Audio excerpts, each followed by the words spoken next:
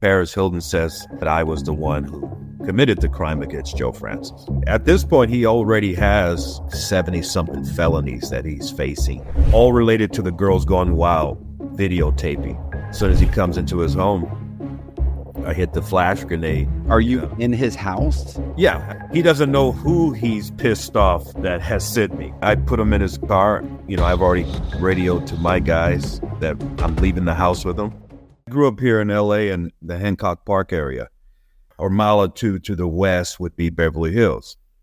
Having grown up there, went to school with guys that are now big-time actors that were just, teenagers working on their craft at that time.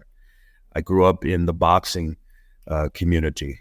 So leaving out of that area, the gym I had started going to initially was Broadway Gym, which is in Watts, right in the middle of a war zone, But in the 90s, when I was going, the early 90s, it was like it was a no-go zone as far as gangs coming to the gym, or even though that's their neighborhood. It's like, you're going to the gym, you're a boxer, you're not gangbanging. If so, you wouldn't be in the boxing gym. You'd be out here, with us on the streets. So whether that was like an official word or it just was the flow that happened over time, that's what I experienced. Getting to that gym, I'm traversing 15, 20 different neighborhoods on the bus, and later when I get a car, it just, you don't think much of it because a lot of the guys in the gangs, you went to school with them, junior high, high school, whatever, you know them. You're not trying to join the gang. So it's okay just to be, who you are. I've said to folks before, I've never had that, the boogeyman moment from the gangs where, they're going to pressure you to join, right. Old PSA commercials about, watch out for the gangs. It's okay for you to be a square, go to school. If you want to join, all the opportunities are available. Black gangs, Hispanic gangs, whatever. I just always gravitated more towards organized crime in a less street level, Right. I had started working early on just doing collections for a bookie. A guy I know, family friend, connection from another guy, and you start off small, you keep going in whatever crime you're doing. You look up a year later, your assignments have gotten bigger. You've moved from just collecting to busting a window because a guy's not paying. Send him a message. His window gets busted at his business. He knows he has to pony up. Yeah. Another guy who decides not to pay on a bigger bet, or he didn't pay up a loan. You go to the next level. Eventually, you're sitting outside waiting for him with a Louisville Slugger. Yeah, so you continue in the game. You can be so successful, you get busted. You Right. are so successful in your criminal enterprising, even at that level, that you draw the attention of the authorities. Congratulations, you've now graduated to juvie. You've now graduated to the county jail. Now, how old were you at this time? 14, 15. There was no, I was not running the crew or whatever. I'm one of 10, 15 different guys that the bookies got, they can call up for these little poot butt assignments or whatever. But in that time of being around, you're going to always come across a bigger opportunity. No different if I just completely stuck to the education route. Getting A's, I'm at school, I'm in the debate club or whatever. Those opportunities will present themselves. Right. So me having sought out the criminal space, the opportunities presented themselves. I rose to the occasion and went to the next level. And eventually I got incarcerated in juvie. So, my last year or two of high school was spent in juvie. And, coming out of juvie, I just went right back into the same flow. And that's when I got introduced to another level of the bookie loan shark space. And my mentor, who I had worked under at that time, this guy Puggy Zajac, he plugged me in with his old school connections, which extended to guys from New York. And that's when I first started working under Matty the Horse Iannello. You know, his crime goes back to the 60s in New York. You know, he was underboss of a Genovese family at one point. You know, in the show The Deuce, they profiled his story in that in the late 60s, 70s. You know, he financed a bunch of the gay bars. You know, gay guys didn't have a place they can go. Some didn't want to be outed. A lot of folks maybe not wanting them in their club with their lifestyle. So he financed a lot of it in, you know, the Lower East Side, Times Square area, and made cash. You know, didn't care about your lifestyle. He just saw an opportunity to make cash. You know, he had his hands in the pornography space. So he was multifaceted. Niche markets. Yeah. Markets that some guys didn't want to be a part of, but he's like, there's a buck to be made. Right. That's that. The money spends. So me getting a connection to him and some of his guys, I get a call up, go to a meeting, and the assignment is, you know, hey, can you go pick this up in Michigan? Can you go pick this up down in Atlanta? These are my connections. These are my crimes. Whatever's going on, they knew that I could be trusted from my guy. Picking up? You're picking up cash? You're picking up cash, delivering messages, because maybe some of their direct guys, I'm not Italian, so clearly I'm able to pass by certain things where they are already being watched, or, you know, it looks like the heat is on. So sending a face like mine down to one of their assets, picking up cash, delivering messages, dropping off stuff. And them also knowing that if shit got crazy, that I could handle it, because they've already known, you know, my profile. Trusted. I'm not about to pick up the cash and run off to Mexico. Every dollar always got to where it was supposed to go to. And you're doing that, you know, an assignment will come my way because it's out here in LA, or it's in Vegas or Orange County or San Diego. Hey, let's throw the key at this assignment. No obligation on my part to take it, because I'm not Italian. I'm not under their wing. They're farming out work. They could farm it out to anyone else. But for me, by that point, I had a trust level. So how old are you at that point? I'm in the 20s, 21, 22. Okay. And money's good. Work's coming. I'm working legitimate gigs. I'm in college. I'm moving around. I got a buddy at that point who already started an online gaming site. You know, this is in the years when online gaming was completely illegal, all based out of Costa Rica. You know, in the early 90s, he had went down to Costa Rica and learned the whole system, you know, or mid 90s rather. So when he started his own outfit, it was a matter of like, you know, this is the Wild Wild West still. Nothing like it is today, where, you know, it's like pretty common to place a bet on an online site. But this is in the day when it was, you know, illegal. So you're tiptoeing around which jurisdiction you're in, and, you know, how exposed you are, and how much you can actually advertise. Having it online. Sorry, I have a quick question. So when they're telling you, hey, go pick up this, go do this, like, are you thinking like, oh, this isn't a big deal, this is my buddy so-and-so? Or are you realizing like, hey, this is serious? This is are you like, how are you, you know, like it's funny because, you know, some people are like, listen, like this is serious shit. Like I could get in a lot of trouble, and they take it super seriously. And other people are like, oh, that's my buddy Tommy. He just wants me to swing by and pick up this. And it's not And somebody might be say to you, hey, this is serious. What if this happens? Oh, that's not going to happen. Like, are you say, how serious are you taking this? Is this just like, it's not that big of a deal? Or you think, no, I know it's a big deal. I know it's a high priority situation. Every situation is high priority. There is nothing to be taken lightly. You're given the rules of the road. You're given the layout, what it all entails. Yeah, it could go bad. It could go bad, yeah. But a lot of guys, Italian guys, especially from that are under Matty the horse's thumb, they're being watched. They may be watched. They may be on something else.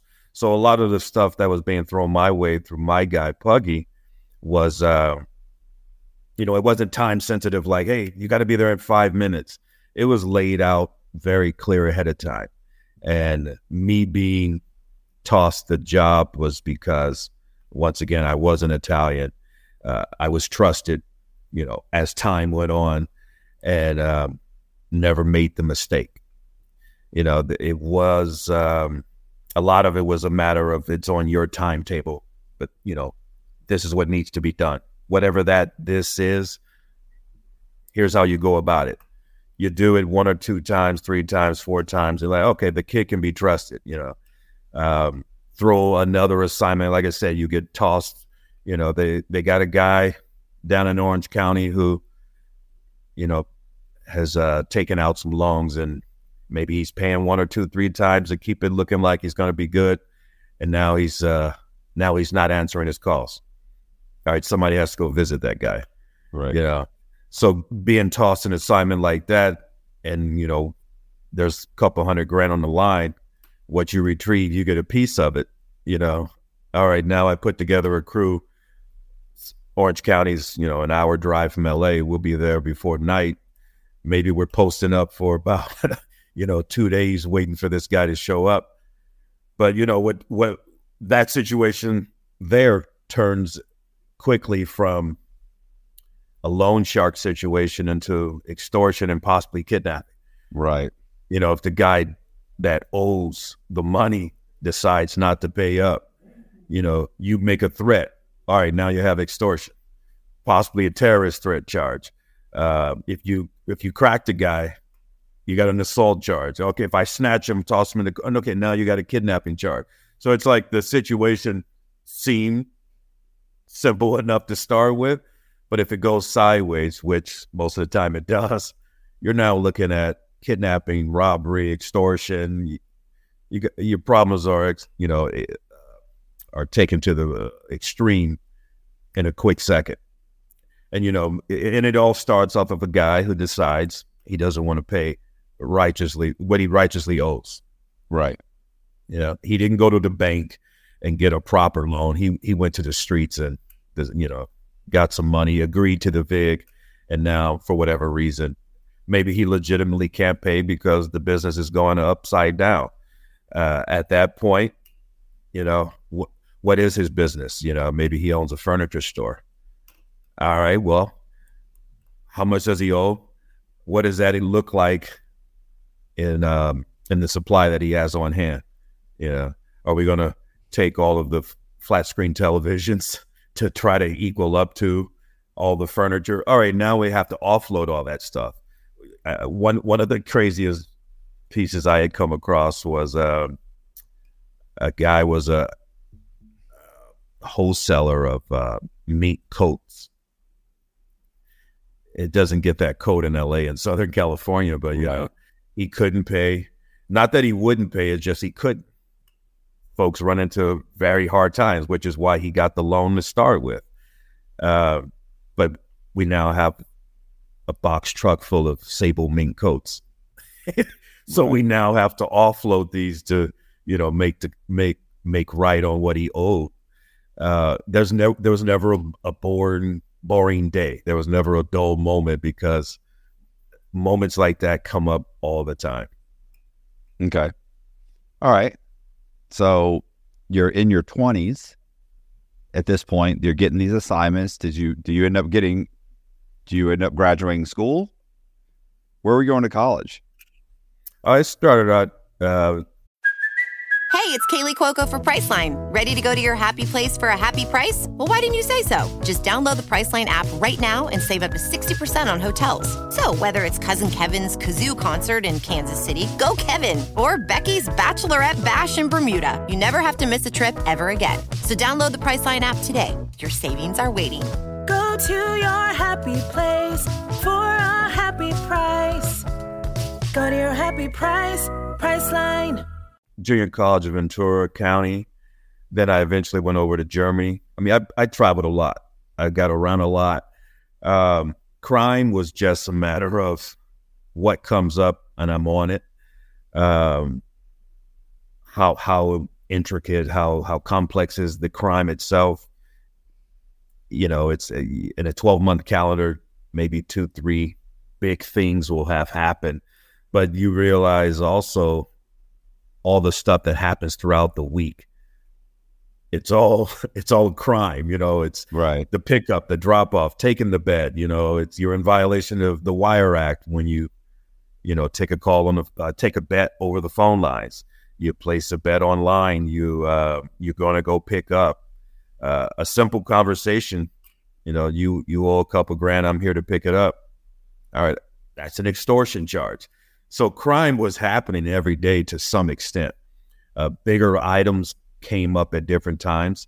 And by that point, I knew enough guys, Bloods, Crips, Hispanic gang members, that I would farm out a lot of work because I knew these guys from school. I knew these guys from having been in juvie. So I had my own net of guys that, you know, were on the streets every day. They're already, you know, caught up in the gang war. So, you know, they don't have a problem with, you know, going to that extreme if it calls for it. Granted, I'm the one responsible for them if I bring them on a situation. But, you know, so at that point, I got my own assets that I could call up and bring a situation to. So, you know, that's what crime is. You build relationships just like you would in the legitimate space. I'm in the club scene in LA. I mean, had been since I was a kid. I grew up in LA, so going to the clubs was, you know, you as time goes on, you know the promoters, you know the owners, you've known them for years. You're from there. Who do you come across in that club scene? Everyone you see on TMZ now, you know, like this celebrity. Okay, well, I knew him like 10 years ago when he was like a starving artist or whatever. So it's like, oh, great, he's on a billboard now. It was not a big thing. You know, growing up in LA, I can fondly remember, you know, walking the streets of Hollywood or walking, you know, to the movie theater, and there's a film set going on. You know, that was an everyday occurrence, so it was no big deal to see a celebrity. Being in the gym environment, I grew up in the gyms with Mickey Rourke, so it's like when he was at the height of fame, you know, tough guy status, and it's like, oh yeah, that's just Mickey. We're gonna, you know, go a couple rounds in the sparring or whatever, right? Just keep rolling with it. It's no big deal. Buddy Baltazar Getty, we were in the same boxing crew, you know, for years. I don't know how many times we've, you know, getting ready for competition and just hating life because we're at lunch with other buddies and we can't eat because we're trying to make weight. So my buddy Scotty Khan, I mean, hey, you got some time today? Let's get some rounds in. This is, you know, when he's just popping as a actor, then he gets Ocean's 11 and it's like, oh shit, that's Scotty up on the billboard. Just another day being in LA, you know. You keep going, oh, they got Ocean's 11 Part 2 coming out. Oh shit, Scotty's on the billboard again. Great. I'm gonna kick his ass in the boxing gym though, you know. So that's LA. You know, if I grew up in Pennsylvania in Steeltown, I would imagine that, you know, the guy who got stuck in a mine, oh shit, that's my buddy Johnny. Right. Johnny, okay? You know, oh, but for me it was, oh shit, Scotty's on in the next Ocean's 11 movie. Right. All right, good for him. So what happened? So you're in the club scene, hanging out with people. I mean, what's what happens next? What's going on after that? Well, first of all, why'd you go to Germany? Did you go to school in Germany? I heard you say Germany. Yeah. I traveled a lot. When I was when I was 18, I started working for TWA, the old airline. Yeah. And as an employee, you would get discounted air tickets, like 10%.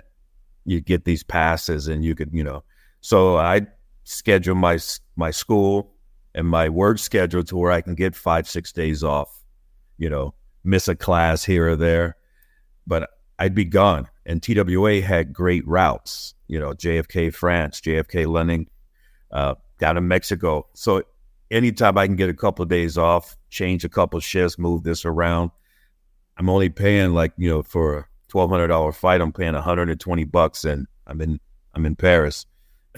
So right.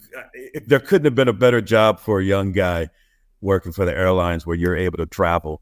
This is all pre 9/11, so if the flight was booked, no big deal. I'm an employee. I get to sit up where the pilots are at, Right. So, and then this is in the time also where, I could just have, if you and I worked together, you worked in the office with me, I can get free flights by having you call from the corporate office saying, hey, we got an employee who has to take this paperwork.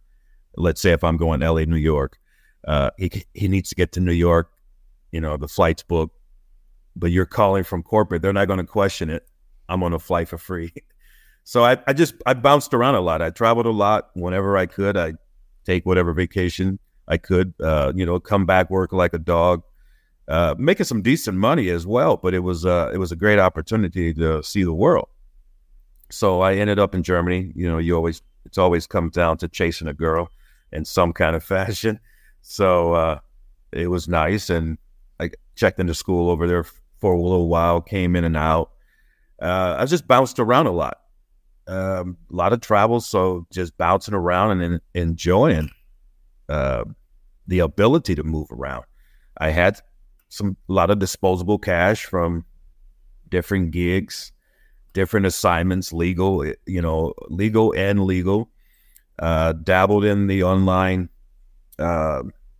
space mid to late 90s when, companies were going public, and if you get in at the right time, you may make a little nice profit, take it to the next venture. I'd have some illegal cash from work in the streets, put that in the stock market, see if you can flip it and make a profit. There was no shortage of opportunities mid to late 90s. The online space was emerging and opportunities were there. If you had a little extra cash to put in, you may make a little mint. Made some money on Beanie Babies, pets.com before they went belly up. Maybe it probably would have made more had I taken a bigger risk, but I was just jumping in and out of different ventures. But the one consistent was the crime, right? Involvement in crime. There was a consistency there, and just like I said earlier, where you keep going, you get to the next level. More trust is more trust is thrown your way, and you rise to the occasion, whatever it may be. Discretion, if situation calls for it, hopefully it's not something that it's in the public's eye. Opportunity, meeting, availability, willingness. Were you thinking at that time, did you have an end goal? Were you thinking you're just going to kind of be a hustler the rest of your life? Or do you have a goal hey, at some point I want to become, I don't know, a mailman or a cop or, or a, hey, I want to be a CPA someday. Was there a goal in mind, or was you're just kind of, you were just kind of hustling until something came along? No, having grown up in LA, buddies you grew up with that are at different levels of the entertainment space. You know, some that are the actors, some that are behind the scenes producing film. The goal was, you got an out date. Some guys don't. Some guys are just, this is what I know. I'm going to ride it until the wheels fall off. My number, whether it was 1 million, 2 million or whatever, or whether it was just a time frame. In the next 2 years, I anticipate I'll be at this level, whatever that number is. And from that point, I get to step aside. Some guys make that mistake stepping away from the daily. And once you step away, don't try to go back in. Little pieces of the game maybe have changed. Conversations you would have had with certain guys that you haven't seen in a while. Like, I'm gonna tread lightly because I don't know where this guy's been. You've heard enough stories where a guy's gotten popped, all of a sudden he disappears, he pops back up. Yeah. And now he's talking a little reckless. It's like, where's this conversation coming from? Right. So, being more aware of all of the trappings that just come with being in crime, knowing that a simple conversation, what you look at as simple conversation could have you on the tail end of a conspiracy. Those things start weighing on you. So I'm looking at, well, you start seeing people get popped too. Periodically you hear about. You're seeing enough. Yeah. Did you hear Jimmy, Paulie, and these other 15 guys were indicted and they all got raided yesterday, and they're all, they were all. Yeah. So you start becoming a little bit more risk averse, and you're looking at, all right, I'm at this level financially. I'm comfortable enough to step aside, or I'm comfortable enough to open a bar, put some money over here. That way it's still running. And, if I am still going to be involved in crime, I could be more selective in what I involve myself in. Maybe I'm a 1 level removed or 2 levels removed because I have enough guys that I can farm work out to. That becomes the thinking as you're in crime for several years and you've built up enough of a network reputation wise. My goal was going full time into the film world. I already had a couple of projects that I was looking to pursue. Me having my own personal expiration date for being involved in crime.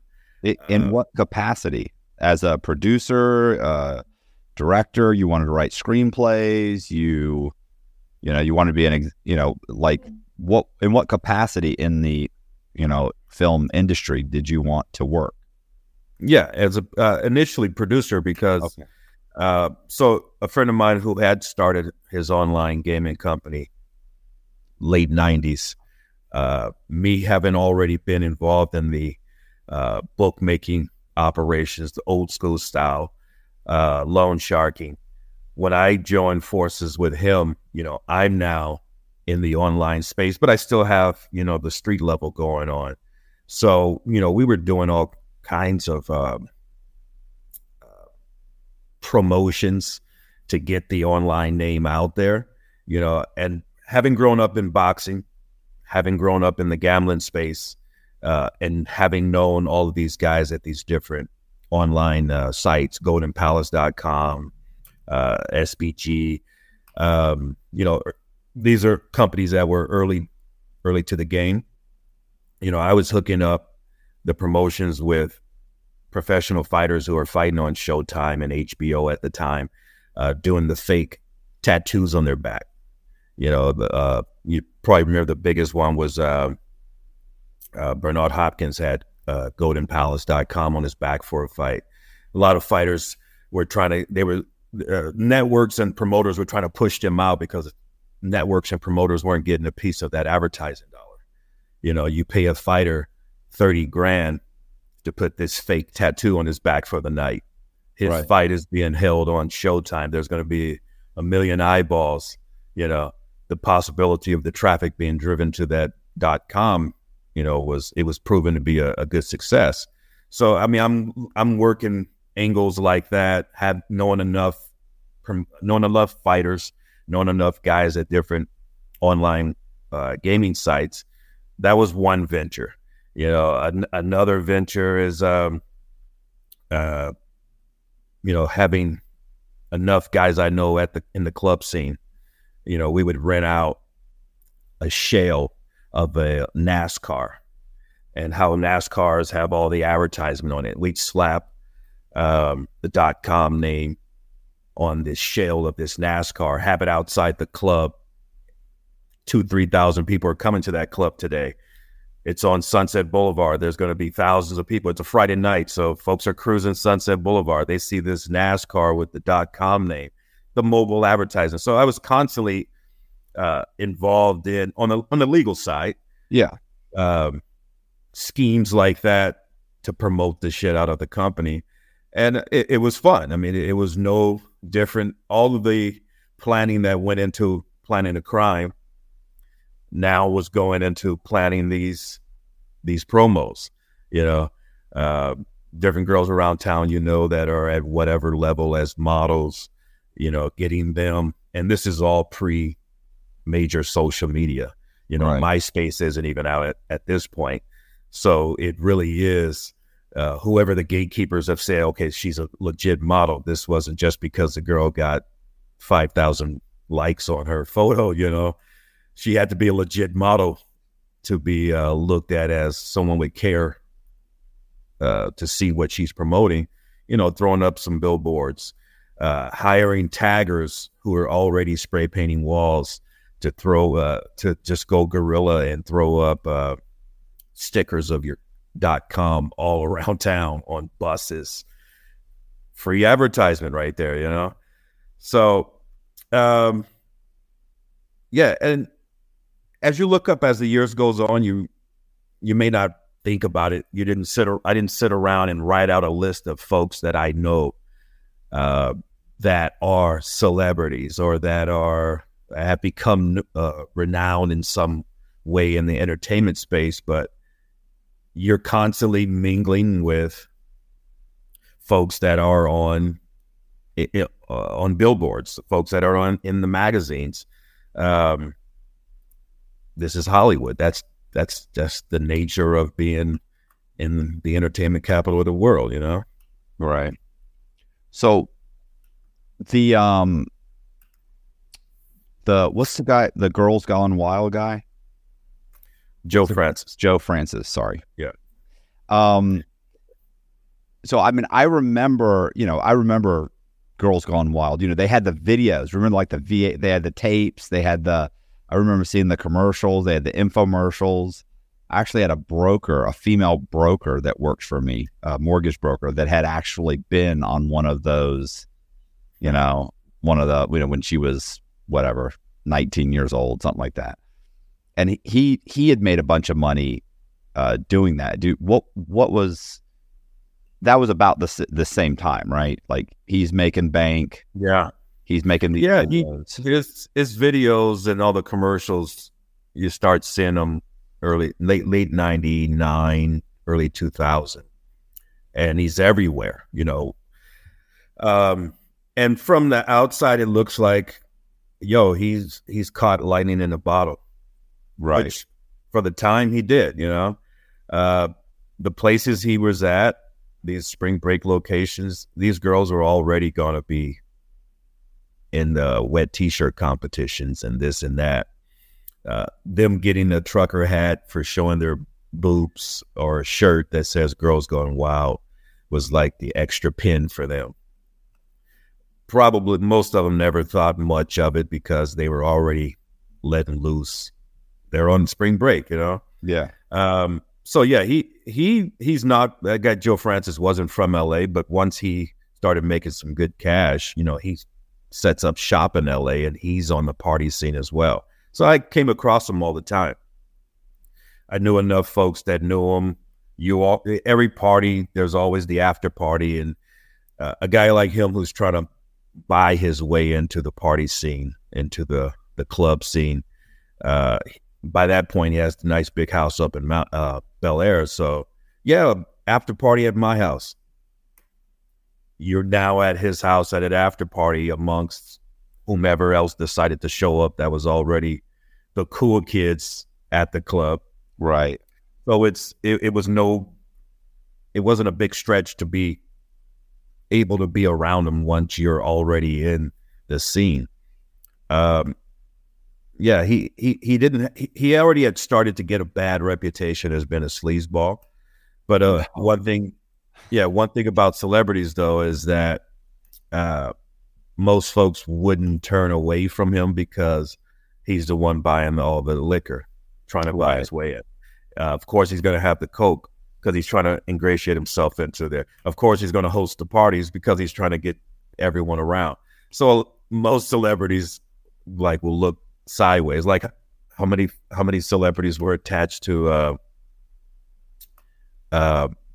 Weinstein? I was just going to say Harvey Weinstein. Yeah. All of them wanted to hear the rumors. They this, that, but he's rich. He's powerful.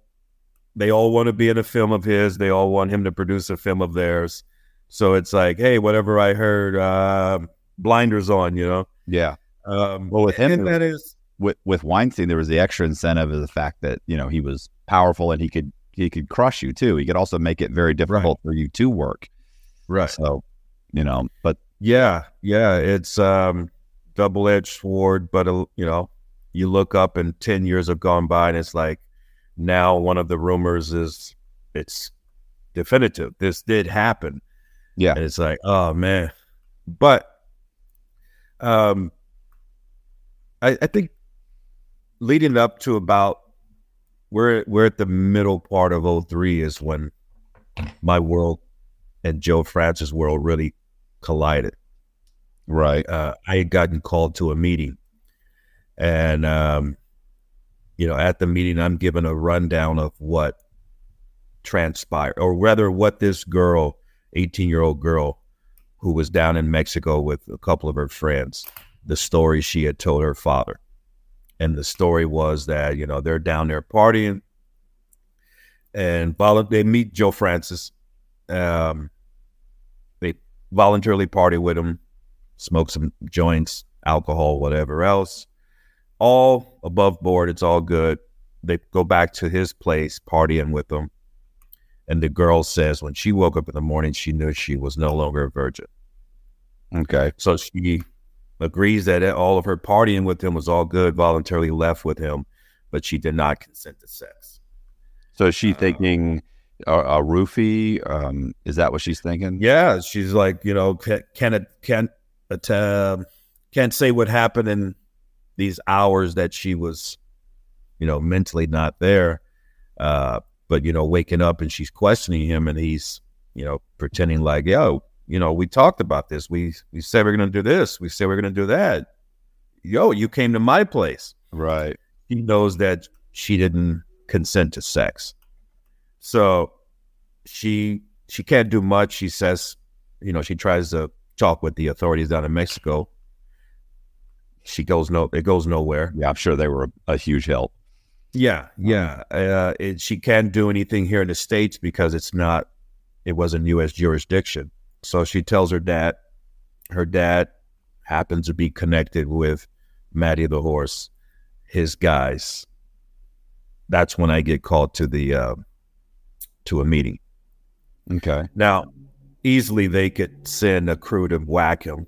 They could easily hire someone to take him out. But the father, his position was he wanted Joe Francis to suffer in the way that his daughter suffered.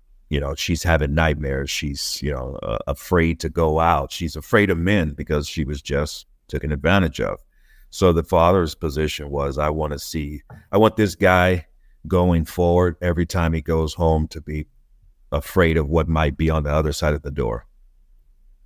So, my only questions were, like, you want him physically jacked up? No, I just want him afraid of the phone ringing. He hears the phone ringing, he's in fear. All right, my only other question is there a time limit on this? No. Go. So I'm sitting with that information. I doubt if the girl was lying. Pretty intricate, pretty detailed on her part as to what happened. Well, and I think if she was lying too, she would have probably given a more clear account of what happened. It would have been very clear. And instead, she's saying, "Look, I don't 100% recall what happened. Like, I definitely, think I was drugged. I only know that I'm definitely not intact anymore." And this girl was not from LA. Yeah, she's not from LA, nor was she trying to be a model, an actress, or anything. Their worlds just happened to meet down in Mexico. Right. Out of all names, she pulls this name out of the hat. It wasn't, by haphazard. There was no axe to grind on her part against him. Their worlds really don't exist. Had never come in contact with each other. Right. It just so happened that I'm associated with the guys that her father was associated with. Yeah. And her father's not a tough guy. He's not in the streets. He just happens to know guys.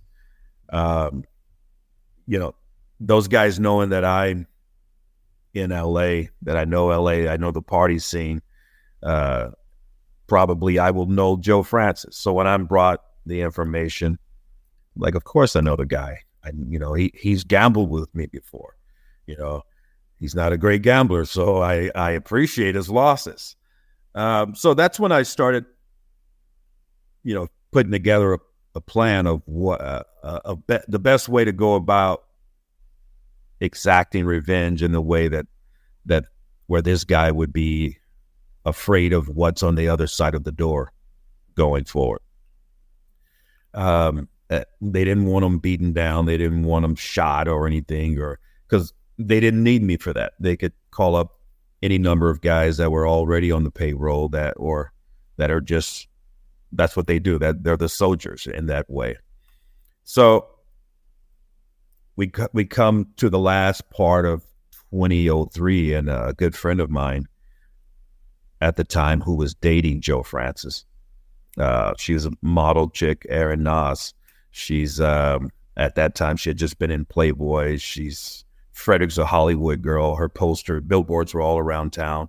They were dating, and I had just got back to LA, and I get a call from a mutual friend of ours. That Erin and our mutual friend lived in the same building, and she calls me and says, "Yo, you got to come over. Something just happened with Erin." I get there, and Erin is like white as a ghost. She's no soft chick, she can hold her on. And she tells me the story. She's dating Joe Francis at this time. And she's telling me the story that she's going to go drop him off. This is like 2 days before Christmas, actually. She's dropping him off a Christmas present because they're going to be with their respective families on Christmas. And she says he must have been coked up or something, because when he gets drugged up, he's turned into another person. And he started grabbing at her, and she barely broke free and got out of the house. Now, their boyfriend, girlfriend, it's like, why are you trying to, why are you getting aggressive with her? Or now she believed attempting to rape her. Right. You guys are already in a sexual relationship. So that right there, if I was sitting on the fence on making a move on him, seeing that, and I got to her like, about 2 hours after it happened. So it's fresh in my mind now, what she had just went through. So that further informed my decision making into what I eventually would do.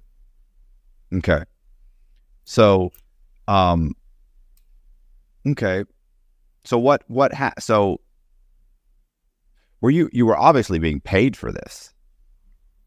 Like, was a number thrown out? Like, nah, payments come in many forms, and this is a favor for this is a favor for the family, so to speak,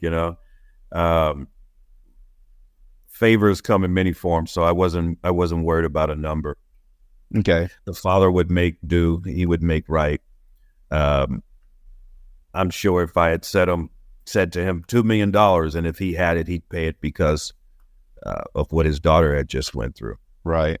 So that wasn't the motivation, the money. It was about this guy especially after the situation that Aaron relays to me, less than 2 hours from it happening. This guy, he needs to be made to fear the way he's making these girls fear. And Aaron, this other girl, they weren't the first ones. I'm in LA. I'm in the party scene. You're constantly hearing, he was going to be an investor in a new club opening up. The investors gave him his money back because pre-opening, he's already grabbing the hostess's ass. He's already going off crazy on girls. He was a loose cannon. Right. Physically, he's not a threat to a guy, but to a girl, yeah, he is. And the stories around town were once he gets juiced up on whatever drugs, he goes into a whole nother space. So whatever may exist just on him being sober is one thing, but once he has some alcohol and whatever drugs in his system, then he's on a whole nother level.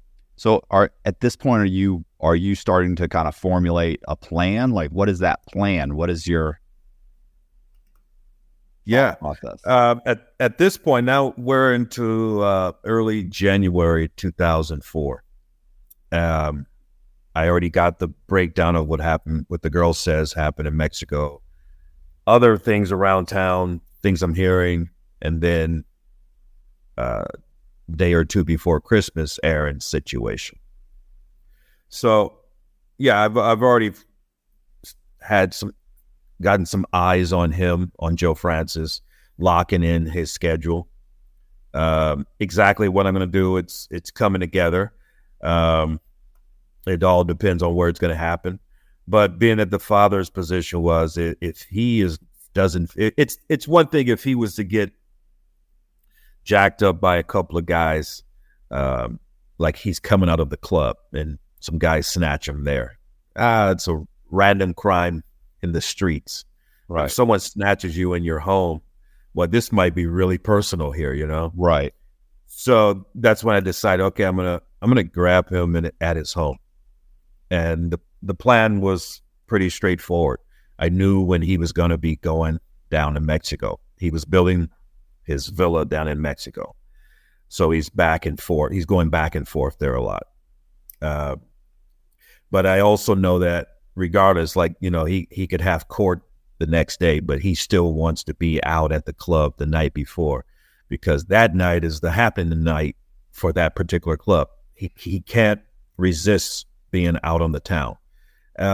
One other thing, at this point, he already has like 70-something felonies that he's facing in Florida, all related to the Girls Gone Wild videotaping. Okay. I think Panama City, Florida. He was arrested down there. And what are those? He has a lot going on in the criminal world that he has to resolve. And what are those? What are those? They were related to, some of the girls were underage. Some of the girls said that they didn't sign off on consent for their face. Yeah. Some of the girls were saying they had gotten drugs. Some were saying he was charged with like prostitution. Some of the girls that were underage, there's these gray areas in the law that he crossed over. He went from being just like a documentarian into a porn producer. Right. And once you step into that realm of porn producing, you have all kinds of laws and procedures that you have to follow. And it's a tricky space. If there's alcohol involved or drugs involved, did this person really consent? Did this person really consent with a clear mind? So I think he had gotten like 70-something charges. He had bailed out. So he has a lot going on in his world, but yet he's still trying to be out on the party scene. So I'm going to take advantage of him being off kilter. So the night that I had chosen, I got guys at the club watching him, and I got a couple of guys on the route where he lives in Bel Air. He's, a good, once you come off of Sunset, you're a good 5 to 10 minute drive to get to his home through the windy roads. But the good part is that he can only enter through east gates of Bel Air or west gates of Bel Air. So if I have eyes right there, I know that he's coming up, and I got 5 to 10 minutes. Everything plays out just how I had laid it out, planned it out. I know he's at the club. I know he's partying. And I have one guy at the club, and I want to get him to be a little coked up. In the event something goes wrong, which, every great plan, there's always that possibility. Right.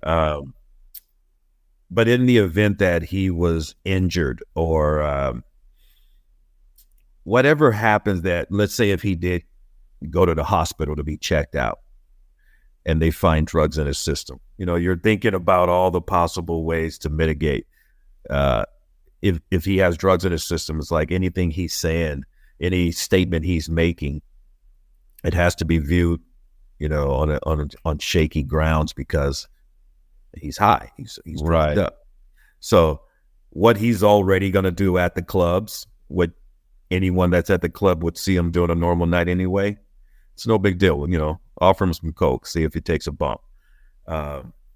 Just add in another layer of contingency planning, Right. So by the time he makes it back to the house, and I've already been made aware of his travel from the club, coming into Bel Air, as soon as he comes into his home, I hit the flash grenade just to stun him, just to stun him. And then, that buys me 3 seconds, 4 seconds to be able to hop on him and tie him down. Are you in his house? Yeah, I already made access, got access to his house. No, there's no alarm? I had already bypassed the alarm. I got in the code, and this is coming back many weeks back where, making connections with certain folks that would know all this information. That's another part of just being from LA and having made these connections with different folks over the years. But throwing the flash grenade, screaming out to him, "Freeze, police," that buys me a couple of seconds to hop on him, Right. Most folks hear "freeze, police." He's not out every day in his thoughts committing crimes. So if he's hearing "freeze, police," he's thinking it's really the cops. By the time that he realizes that it's not the cops, I already have him tied. Right. He's my captive at that point. And that's exactly how it played out. I tossed the black sack over his head to further have him in the mind space of just what the hell is going on. He doesn't have vision right now because has a black sack over his head. He's my captive. His hands are tied behind his back. So I take him throughout the house wherever I want him to go. And I started doing that. I started walking him up and downstairs into different rooms just to further disorient him. Having him, he knows he's in his home, but just to have him completely feeling like he has no control over his own body in his own home.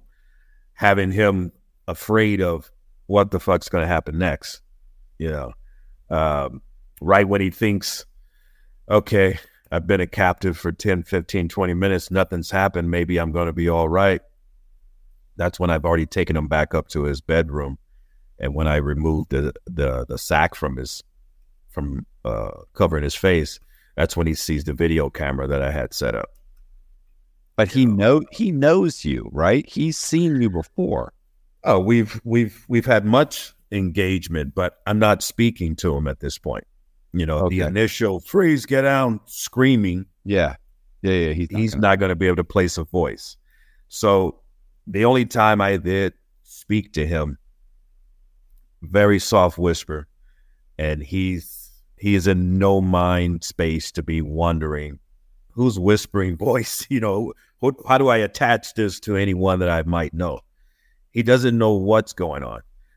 What another interesting thing that he had going on in his own life is that he had just had a major spat with this guy Muhammad Hadid, the father of Gigi and Bella Hadid. Muhammad Hadid is a developer, and he was building Joe Francis' villa down in Mexico. So they had a spat in their business dealings.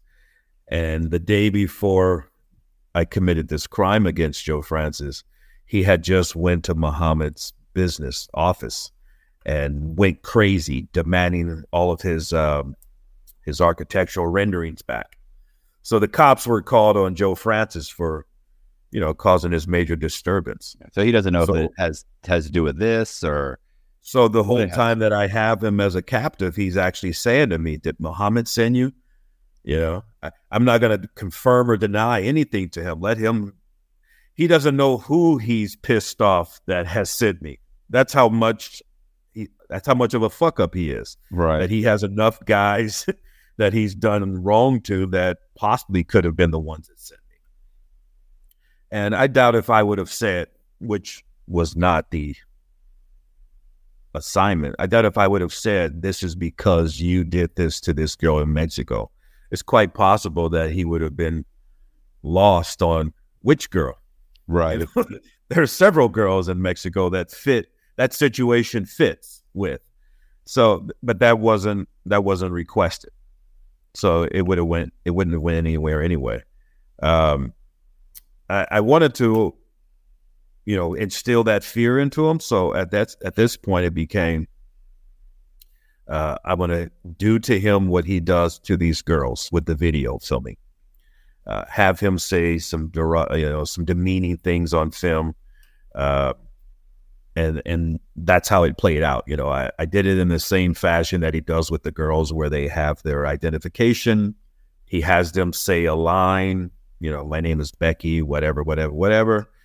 So I had him do the same kind of skit. Right. Joe Francis, I'm a boy gone wild, and I like it up the ass. Okay. See if that makes him think even more what the fuck's going to happen next, and it played out exactly how I had laid it out. There was no need to stick around any longer. I've already gotten across to him that he's made some major mistakes. So now vulnerable. Yeah. Now I put him in his car, and I've already radioed to my guys that I'm leaving the house with them. Drove him down to Sunset, crossing over Sunset Boulevard, and I left him.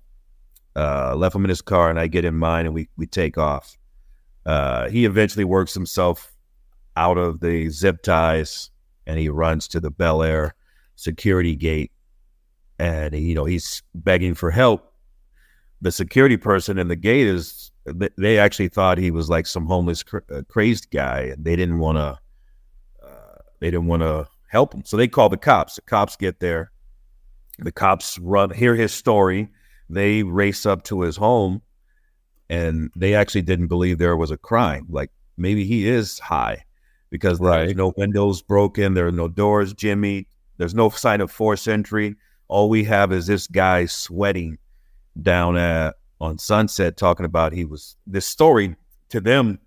This sounds crazy. This didn't happen. There's no camera. There's no videotape. There's no.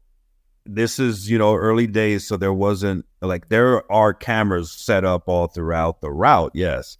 There are cameras on that cul-de-sac that he lives on, the private security cameras of those homes, but I knew where they were positioned, and nothing could be seen. Well, I meant when the cops got there, and hey, there was this guy set up a tripod in my room. Well, there's no tripod set up. There's no camera there. There's no videotape that they can see. There's no, it could have been him flipping out on PCP or something and running down the hill, like or driving a car, and you just don't know. To them it looked like he made this story up. Right. There is nothing that points to what the story you're telling us. Nothing physically at this scene points to that. His shirt is not ruffled. He doesn't have any scars on him. He's just a sweaty dude, possibly high. And, having read the reports, they wanted to take him to the hospital. They wanted to test his blood. They wanted to do the whole checkup on him, but he refused. I would imagine because he was just partying at the club. And well, he does have a pair of zip ties. Yeah, but he doesn't. When he gets to this space, his hands aren't tied. One of them, he's worked himself out of it. So they're looking at it like doesn't really look right. Right. That's the only physical evidence that they have is there is a pair of zip ties. A pair of zip ties that is on one of the hands. Yes. Okay. So that's all they've got. That's all they've got at that time. For me to further the fear offensive, this is on a Monday. A couple of days go by, and I finally placed a call to him, knowing that, like, the guy can't keep a secret, so he's already told enough folks around town what happened to him. So I already know that the cops are waiting for phone calls. He's already made. So he allows the cops, when in his presence, to tap his home phone. So I just placed a couple calls just to fuck with him, to keep him on. So they stuck around for about 2-3 days. And then, he tells them, I guess the guy's not going to call back anymore. But I've already, thrown a couple of lines out there to keep him off kilter. And they're only there from certain hours. So for the entire year, I'd either place a call from a phone booth, no matter where I'm at, Arizona, if I was in New York, wherever, placing a phone call. There'd be times where I'd see him, or I'd know that he was out at the clubs, or I'd know that he was in Florida at a certain place or whatever, and I'd give him a call 3-4 in the morning. What are you saying to him? What do you say? Just nonstop fucking with them. Like, yo, I know you were, hey, when you were in Tampa yesterday, and you were having lunch at such and such place, you get this phone call at 4 a.m, and the guy is just, for a whole year, he's just like, oh man, this shit never ends. No matter where I'm at, this guy seems to know so much about me, and he doesn't know how. The girl that you knew that was dating him, is she still dating him? No, that night was the end of their relationship. Oh, okay. Yeah. Yeah, that was definitely the end of their relationship. If it wasn't already on its way out the door, that definitely sealed the deal. Yeah, so that whole year goes by, and in that year, I'm now done with crime because I'm making that transition to producing films. Feel like you're still in crime. Well, no, you're still making phone calls. No. The other crimes, the everyday crime. This right here is this is just a hobby at this point. This is just this is now fun to watch him. And then a lot of folks in town are not knowing who's who, and some folks he would tell whatever to someone. That word would get back just in the club scene conversation, and I'd overhear something.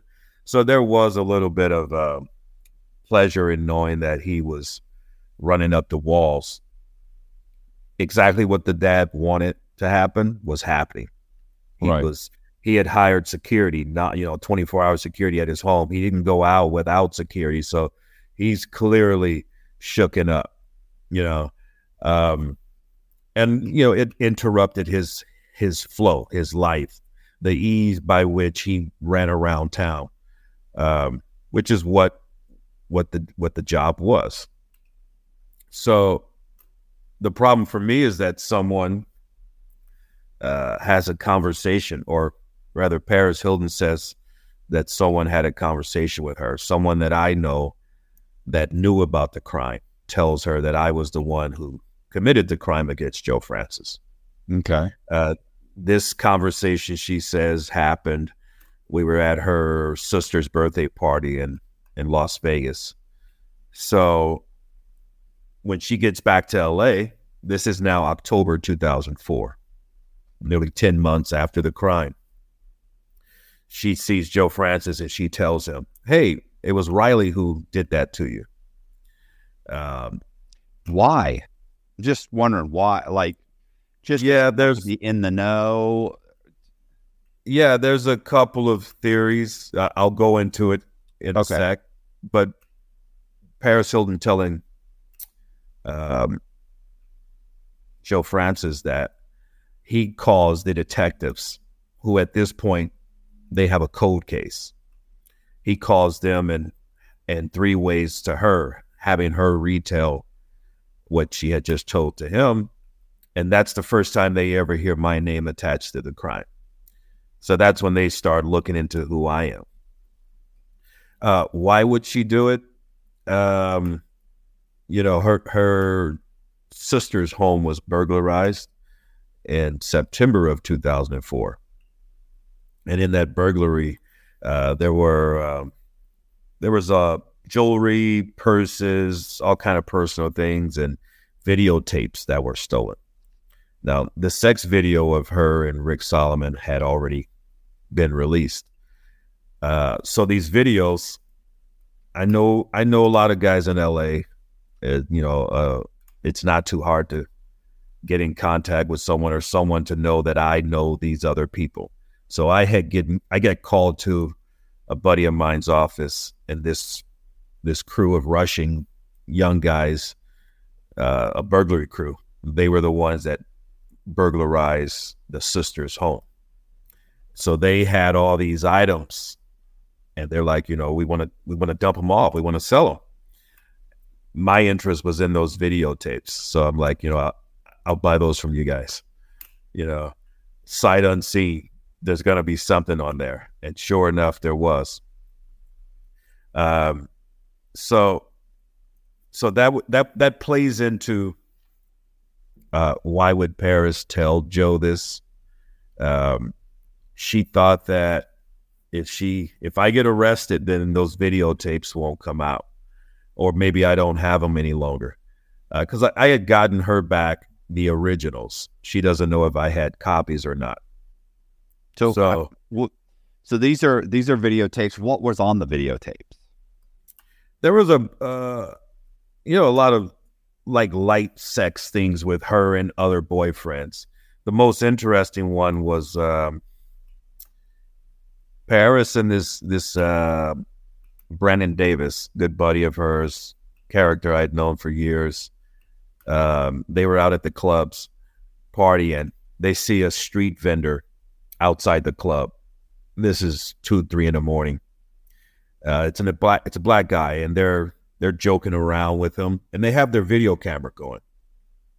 So when they get a good distance away from him, they're joking with each other, and they say, "It's fucking niggers." Right. She says it, and it makes it clear that she, this is a word that she uses very freely in her private life. So I wanted to get her attention, so I knew this reporter from the News of the World. So I had shown her a clip of the video, and she reported on it. And immediately Paris, gets a hold of me. Hey, I thank you for getting that video back for me, blah, blah, blah. I'm going to send over something. Hey, whatever. I was just joking, and, she's trying to make her apologies to me for what was said on the video. And I just pretend like, hey, no big deal, whatever. That's on your conscience to deal with. So she had a little bit of a vendetta to get back at me. What she didn't anticipate was, once I eventually did get arrested for the Joe Francis crime, she didn't anticipate that maybe I still had access to those videos. Right. So she actually never did come testify against me because of fear for her. It wasn't about doing the right thing, making sure that this criminal guy is caught for kidnapping Joe Francis. It then became about she has to save her own ass. You know, she stepped into this situation by passing this information on to Joe Francis. And now it becomes, how do I walk myself out of this without, you know, sustaining any blows to my, at that time, her career being on the rise. So, yeah, it all played out in that fashion. And this was all in a 2-3 month period. Yeah. Yeah. I had no idea that the cops were looking at me for this crime, for the crime against Joe Francis. So going into the first part of 2005, when I got arrested, you know, and that point from the arrest going forward, you know, that's what I write about in my book. It's the day one of incarceration. Actually, the very moment that the U.S. Marshals, you know, grabbed me when I returned to my apartment. Okay, so here's look. So somebody, like, what is the case? Because some, you know, Paris Hilton saying it's so and so, and then, you know, Joe Francis calling and saying it's you know, it's you, and then them looking at you for it doesn't make an arrest warrant. You know what I'm saying? Like that's right. That's just that's just 2 or 3 guys saying, "Oh, I heard it was," you know. Yeah. So this guy Joe Francis can't tell a straight story, and this is eventually his inability to tell the truth is what eventually allowed me to be able to negotiate plea bargains. So initially, he says the guy that broke into his home and kidnapped him, tied him up, was wearing a mask. All right, which means that, you know, you're unable to give a clear description on the suspect's face and all. So once he hears from Paris months later that it was Riley, and he tells the cops this, now the cops, you know, they put their 6-pack together. So they have my photo, my DMV photo, and 5 other guys that somewhat look like me. When I look at the 6-pack, the guys look nothing like me. Their background pictures are white. My background picture is the blue picture that you have as a background at the DMV, you know? So it's like, pick this guy as essentially what this 6-pack is saying. This guy's picture is the one that stands out. This is who we want you to pick. All right, that's enough. That's an eyewitness account victim of this is the guy. That's enough to get the search warrant. And in that search, in getting that search warrant, will we find any evidence that leads back to the crime? I had been in his home 20 times over a 2-year period, partying. So in Joe Francis' home, the night that the cops arrived, the night of the crime, of course they're gonna, you know, they're gonna dust for fingerprints. So like I said, I've been in his home at least 20 times. You know, invited into his home, not having broke into it. So apparently there was, out of the thousands of fingerprints that they pulled, you can imagine from all the various.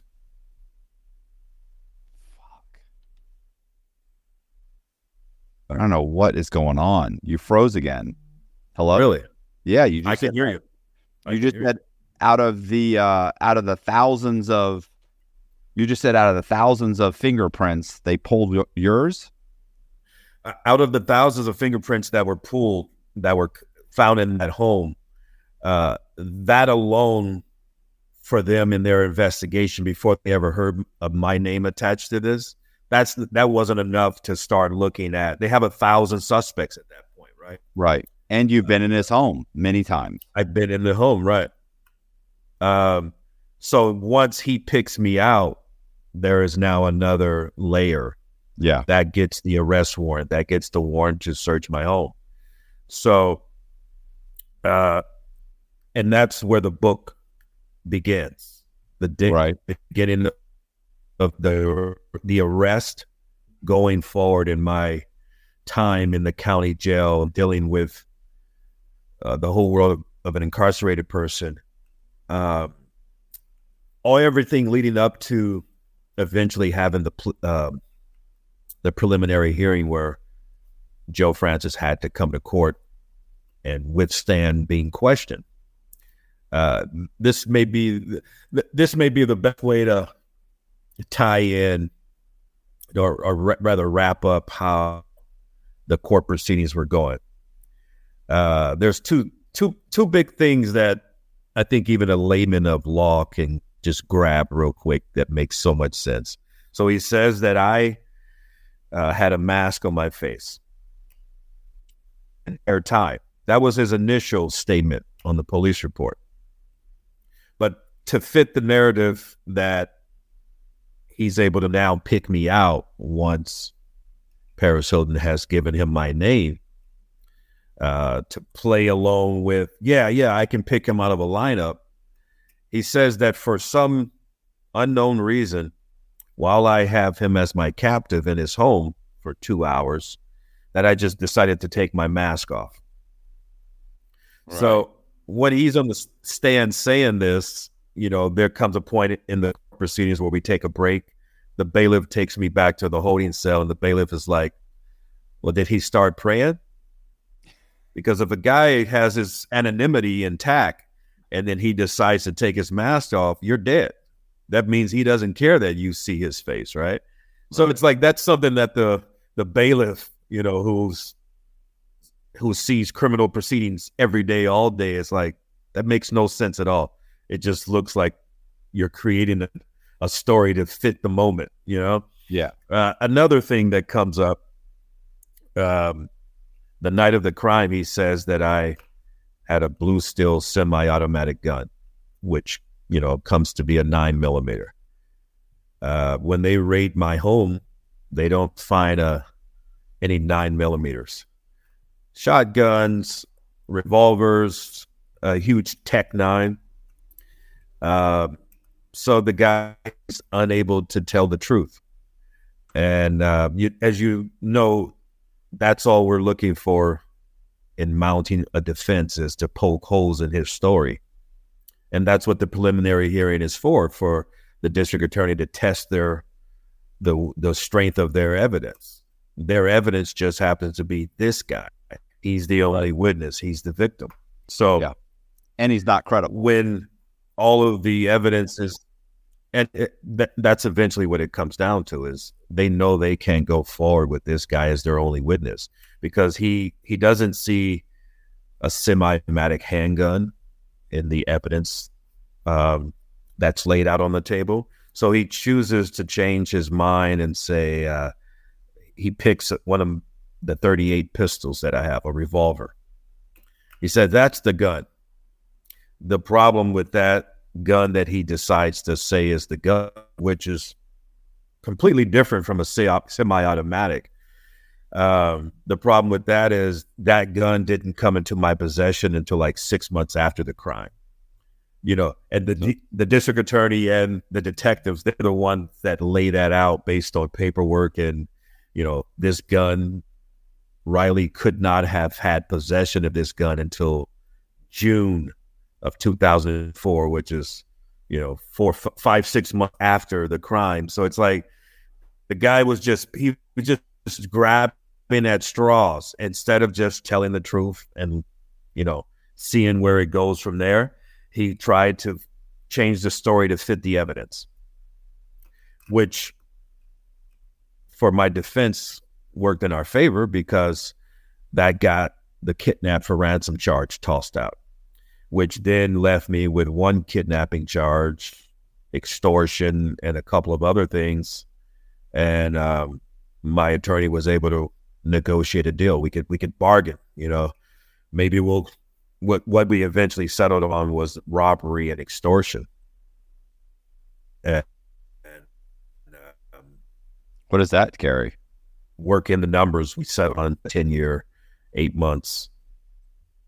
We wound up negotiating a plea bargain on the charges of robbery and extortion because of the phone calls that brings in the extortion piece.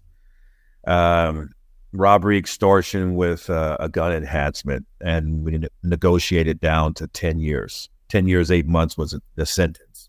This is in the state. State prison, yeah. I was in a position where I could roll the dice and take it to trial, believing that we had already scored enough shots against his story, but the possibility of losing at trial, What was that? 30 years? life still, because there still existed a kidnapping charge which holds a sentence of life. And they hate it. They hate it when you go to trial. Yeah. So putting my future in the hands of 12 people versus there's an offer here of 10 years. And part of my rationale was, first off, at that point, I had already washed my hands of crime. Even before my arrest, I really was out. I didn't owe anyone anything. I didn't have any obligations to anyone or any promises that were sitting out, Part of it was, all right, I did the crime. I just wanted to be able to get to a position where there was a number that I could live with. Like, this is reasonable. And what do you do on 10 years? You do a lot of writing. No, I mean, you mean time-wise? Time, yeah. For violent offense, 10 years sentence, you do 85% of your time. Okay. I went in with a release date already, so there was no good time to be taken off. There was nothing. I went in with my release date already set. Okay. So you didn't lose good time when you were in. No, you can lose time. You go to the hole, but you can get it back. As long as you don't. That's how it is in the feds. You go in the feds, they immediately calculate your good time, but you could lose it. You could lose it, yeah. And with a certain amount of days or months clean, you could get that time back. As long as you don't catch another charge while you're in there, it's reasonable to believe you'll leave on your release date. So did you get any halfway house? No, just straight parole. Halfway house are for guys that are, getting out to get out earlier. My date of release was set from going in, and there was no extra time coming off. Okay.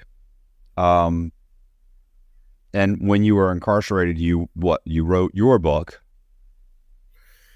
I wrote it once I got out. I did a lot of note taking while I was in, just observations and looking at the society that I was in, and observations of, like, that's an interesting character. That situation is interesting. Eventually figuring out what I will write about, just knowing that I was living situations that aren't for the everyday person in society. Realizing that the society that I was living in, it was a fully functioning society, hyper-violent.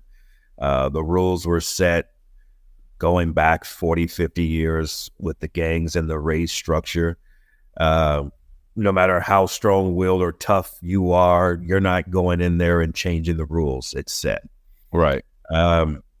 Some of the imaginary crimes that an inmate can commit against the rules that other inmates put on each other, a lot of your life in there is about negotiating whose rules you're going to follow. The rules of the institution, which are the rules of the law of the land, or the rules that the inmates place on each other. You decide to follow one set of rules that can get you crossed up with the other set of guys of lawmakers, so to speak. So yeah, it's a tightrope walk. It's nonstop negotiating with factions, and you're just one guy. You fall in line and put your head down, and hopefully you make it to that release date. What did you do for work? Like, did you have a distribution job? For the first couple of years, my first prison I went to was corporate. I started off on a level 4 yard, which is, high security. And then my points dropped and I went to a level 3 yard. And for the next 3 years, I worked in the kitchen with washing pots and pans, about 3,000 pots and pans a day. Oh, the steam, the moisture. Wow. Yeah. The one good part about that job is an older dude from Boston that I worked with, and that was our zone. No one came into our workspace. I get to work, and he had a cheese sandwich made for already, or eggs or whatever. So we'd work out, just nonstop bullshitting around with each other. But that was our time. Those couple of hours we were at work, that all the other stuff going on around us didn't exist. The nice thing about working in prison is like it really helps the time. Yeah. Even if it's a shitty job, right? At least it gets you out of there for a second. Even if you're just sweeping up the fucking compound, at least it's like you have something to focus on. Yeah. Yeah. And this guy from Boston, he hated California prison politics. He's like, the criminal through and through. He and his guys that came out to California to get some weed, and they got busted in a sting. So here he is in California where he's doing his time. But he hated all the racial politics that were here. He's like, this just doesn't exist where he's from. But he knows he's not about to change to what's already been said, so he just gets in line. Him meeting me and I'm working with him, to him it was like, a couple of hours of reprieve from all this bullshit that's going on. Great. So, that filled my first 3 years. Bullshit going on constantly. No mistakes about that. It's prison. And there's different factions going at it on a daily to some degree.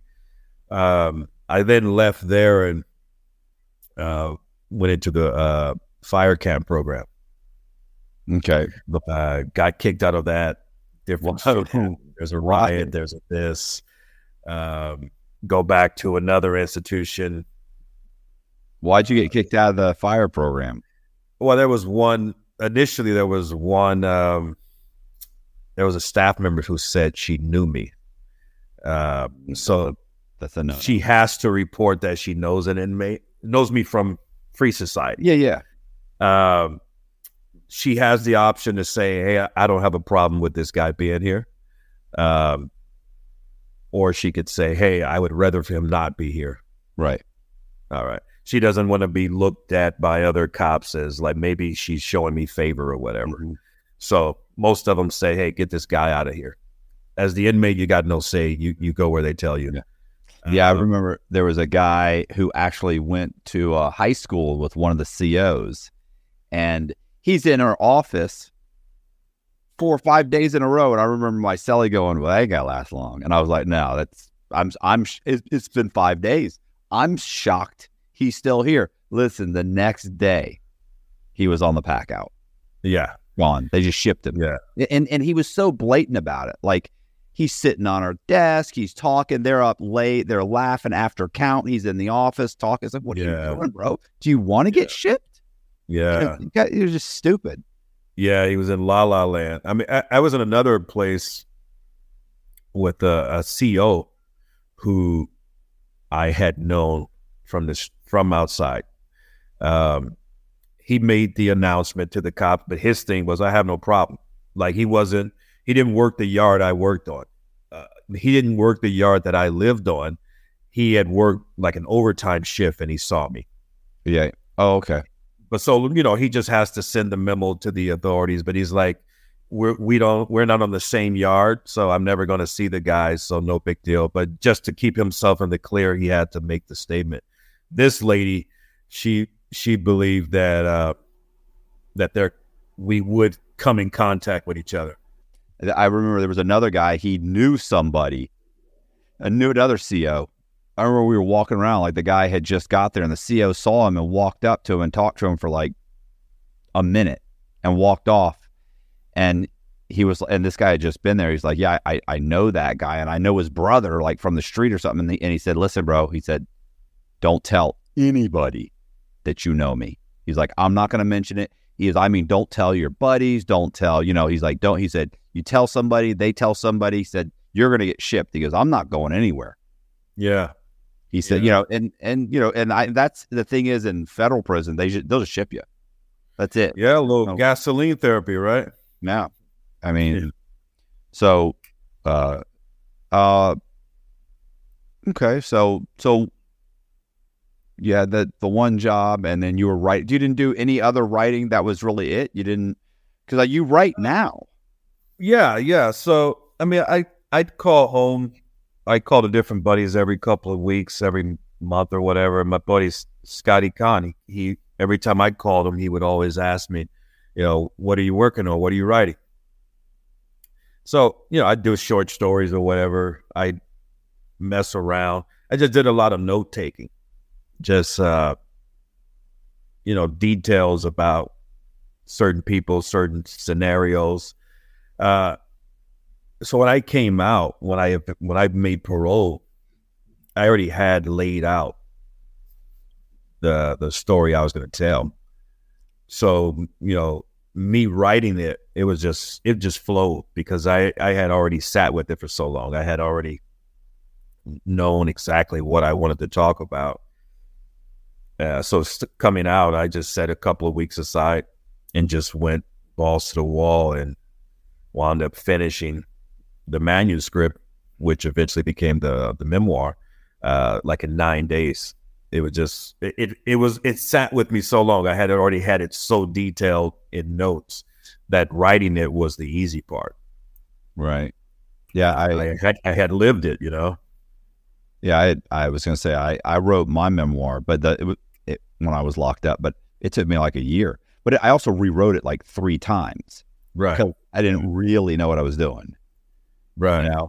So, I rewrote it 3 times, and then I started writing other guys' stories. But the last 6 months to a year that I was locked up, I was in a drug program called RDAP, and that I actually took notes the whole time I was there because I knew I didn't have time to write anything, but it was such a bizarre experience to be in a residential drug program inside of a federal prison. And the stuff that was happening there was so insane. So I just made tons of notes, and that really was probably the fastest book that I wrote. And I didn't have an outline, but I did have just a series of really good notes, and I knocked that book out within a couple of months. Just yeah. Once you get into flow and you know what you want to talk about, having lived in that world. You hope that your writing translates to the reader being able to smell the funky guy's feet who's a couple of bunks over, Right. You hope you can have that detailed and very clearly understood that, that's why you don't like that guy. It's like the guy's done nothing to you, but I can smell his feet from bunks over, Yeah, I wanted to give the reader a good understanding of the boredom, the violence, the rules that defy logic. What bothered me the most? Probably the noise. Right. It was so loud in prison. Like people don't think about that, and you're never alone. Like I was in a medium, and at least in the medium, there was, you had some of the cells were 2-man cells. So at some point the doors would close and it's just you and your cellie, and it's and it's quiet. But after I got out of the medium and I went to the low, man, it's never quiet. Maybe 4 o'clock in the morning. Yeah. Right. Yeah. There is that realizing you're not alone. Even when you are in a cell, if you are even in a single man cell, you're still not alone. Yeah, there's people around you. Every couple of months, the power would go out. There'd be about a 3 to 5-second delay before the backup generators kick in. But the power would go out 2 a.m, and that deafening silence would kick in because you don't even hear the buzzing sound from the lights. You don't hear the sound of various electrical outlets. You don't hear that buzzing sound of electricity passing, which then you realize, oh shit, this is real silence right here. All the sounds that kick in that are just constantly a part of the prison life, it's like, there is no escape. The noise, no doubt. It's like, shut up already. Like, what are you talking about? I've heard that story 20 times. Actually, 2 years ago when I heard you say that story, you didn't have a Cadillac. You had an old Chevy. It's like, you're telling it now to a new guy, so you think you're going to upgrade the car in that same story. All right, you can have that one, So what are you doing now? Writing. Second book was released, collection of short stories. Wrote on the first season of a show on CBS that is it centers around the inmate firefighter program in the state prison. And you're one of the writers? I worked on the first season of the show. It's going into the second season. We just came off this writer's strike. But the show centers around an inmate who goes into this inmate firefighter program to get more time cut off his sentence. Right. Just so happens that it's where the firefighter program is. Most of them are in Northern Cal in the wooded areas. The inmate firefighters work in with the Department of Forestry. It just so happens the town that fire camp is in, that he's assigned to, his mother and father are in the fire divisions. So he now has to engage with them. And what got him to prison is laid out and revealed. And it's a family drama. It's called Fire Country on CBS. So it was a great experience. It was my first time in the writing room for television. And looking forward to more seasons of whatever. Looking forward to selling a show of my own, no doubt. But it's a great experience, and it's a collaborative thing, writing for television versus writing a film where you go off in your own cave. Yeah, I was gonna say that must be weird. The whole is everybody assigned certain individuals to write for, or like how? I don't understand. Does one person write an episode and then somebody else just edits it? Is it like having an editor, or how to? No. So 11, 12 writers in the room.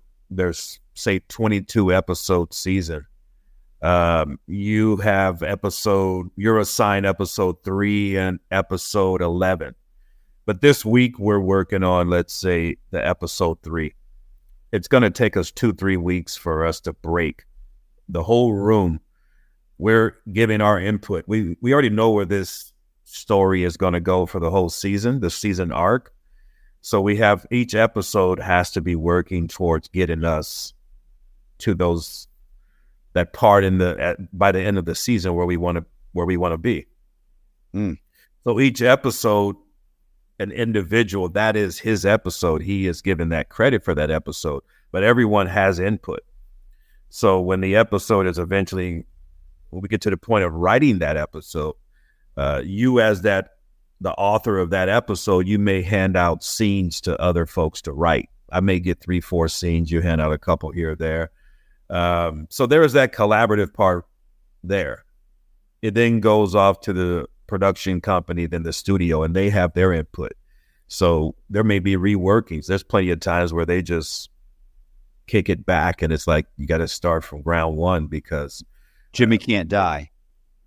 Jimmy can't die, and Jimmy can't kill anyone. It's like, you guys have Jimmy killing someone. We want to keep this character. He may be a spinoff. We see him as being a spinoff. We got to keep him. So those conversations happen, and those conversations to a large degree starts informing the decisions we make in the storytelling. That's horrible. Yeah. That's horrible. Yeah, That's got to be frustrating. Well, as a writer, you check your ego. Yeah. Because you're in a room with 10, 11, 12 other folks that are just as talented as you. There is a goal. There is a format for television that's different than writing just for film. There's a format that's different from network than, something you would see on a streamer on cable. Definitely it's different than writing a novel. Yeah. A novel, you can do a whole lot with exposition. You can do a whole lot with real colorful language to describe characters and how this person talks and this and that. You don't have that in television. Yeah. You got a format. You got to hit it hard. Yeah. How long have you been out? 10 years. 10 years. Nice. How long were you on? You weren't on supervised release, probation, right? Were you were released on some kind of parole? Yeah, I was. I had a 3-year parole, so I had finished parole in 2017. Yeah, finished in April 2017. My birthday's in May. I was turning 40. I took off to Cuba. Okay. To spend my birthday in Cuba, just to kind of celebrate being off parole, as well as a new era, a new decade of life, 40 on up. Okay. 40. You're 40? I'm 46 now. I had turned 40 in 2017. Oh, okay. Yeah. All of this gray, that's evidence. Yeah. It's super thick on me. Right. Yeah.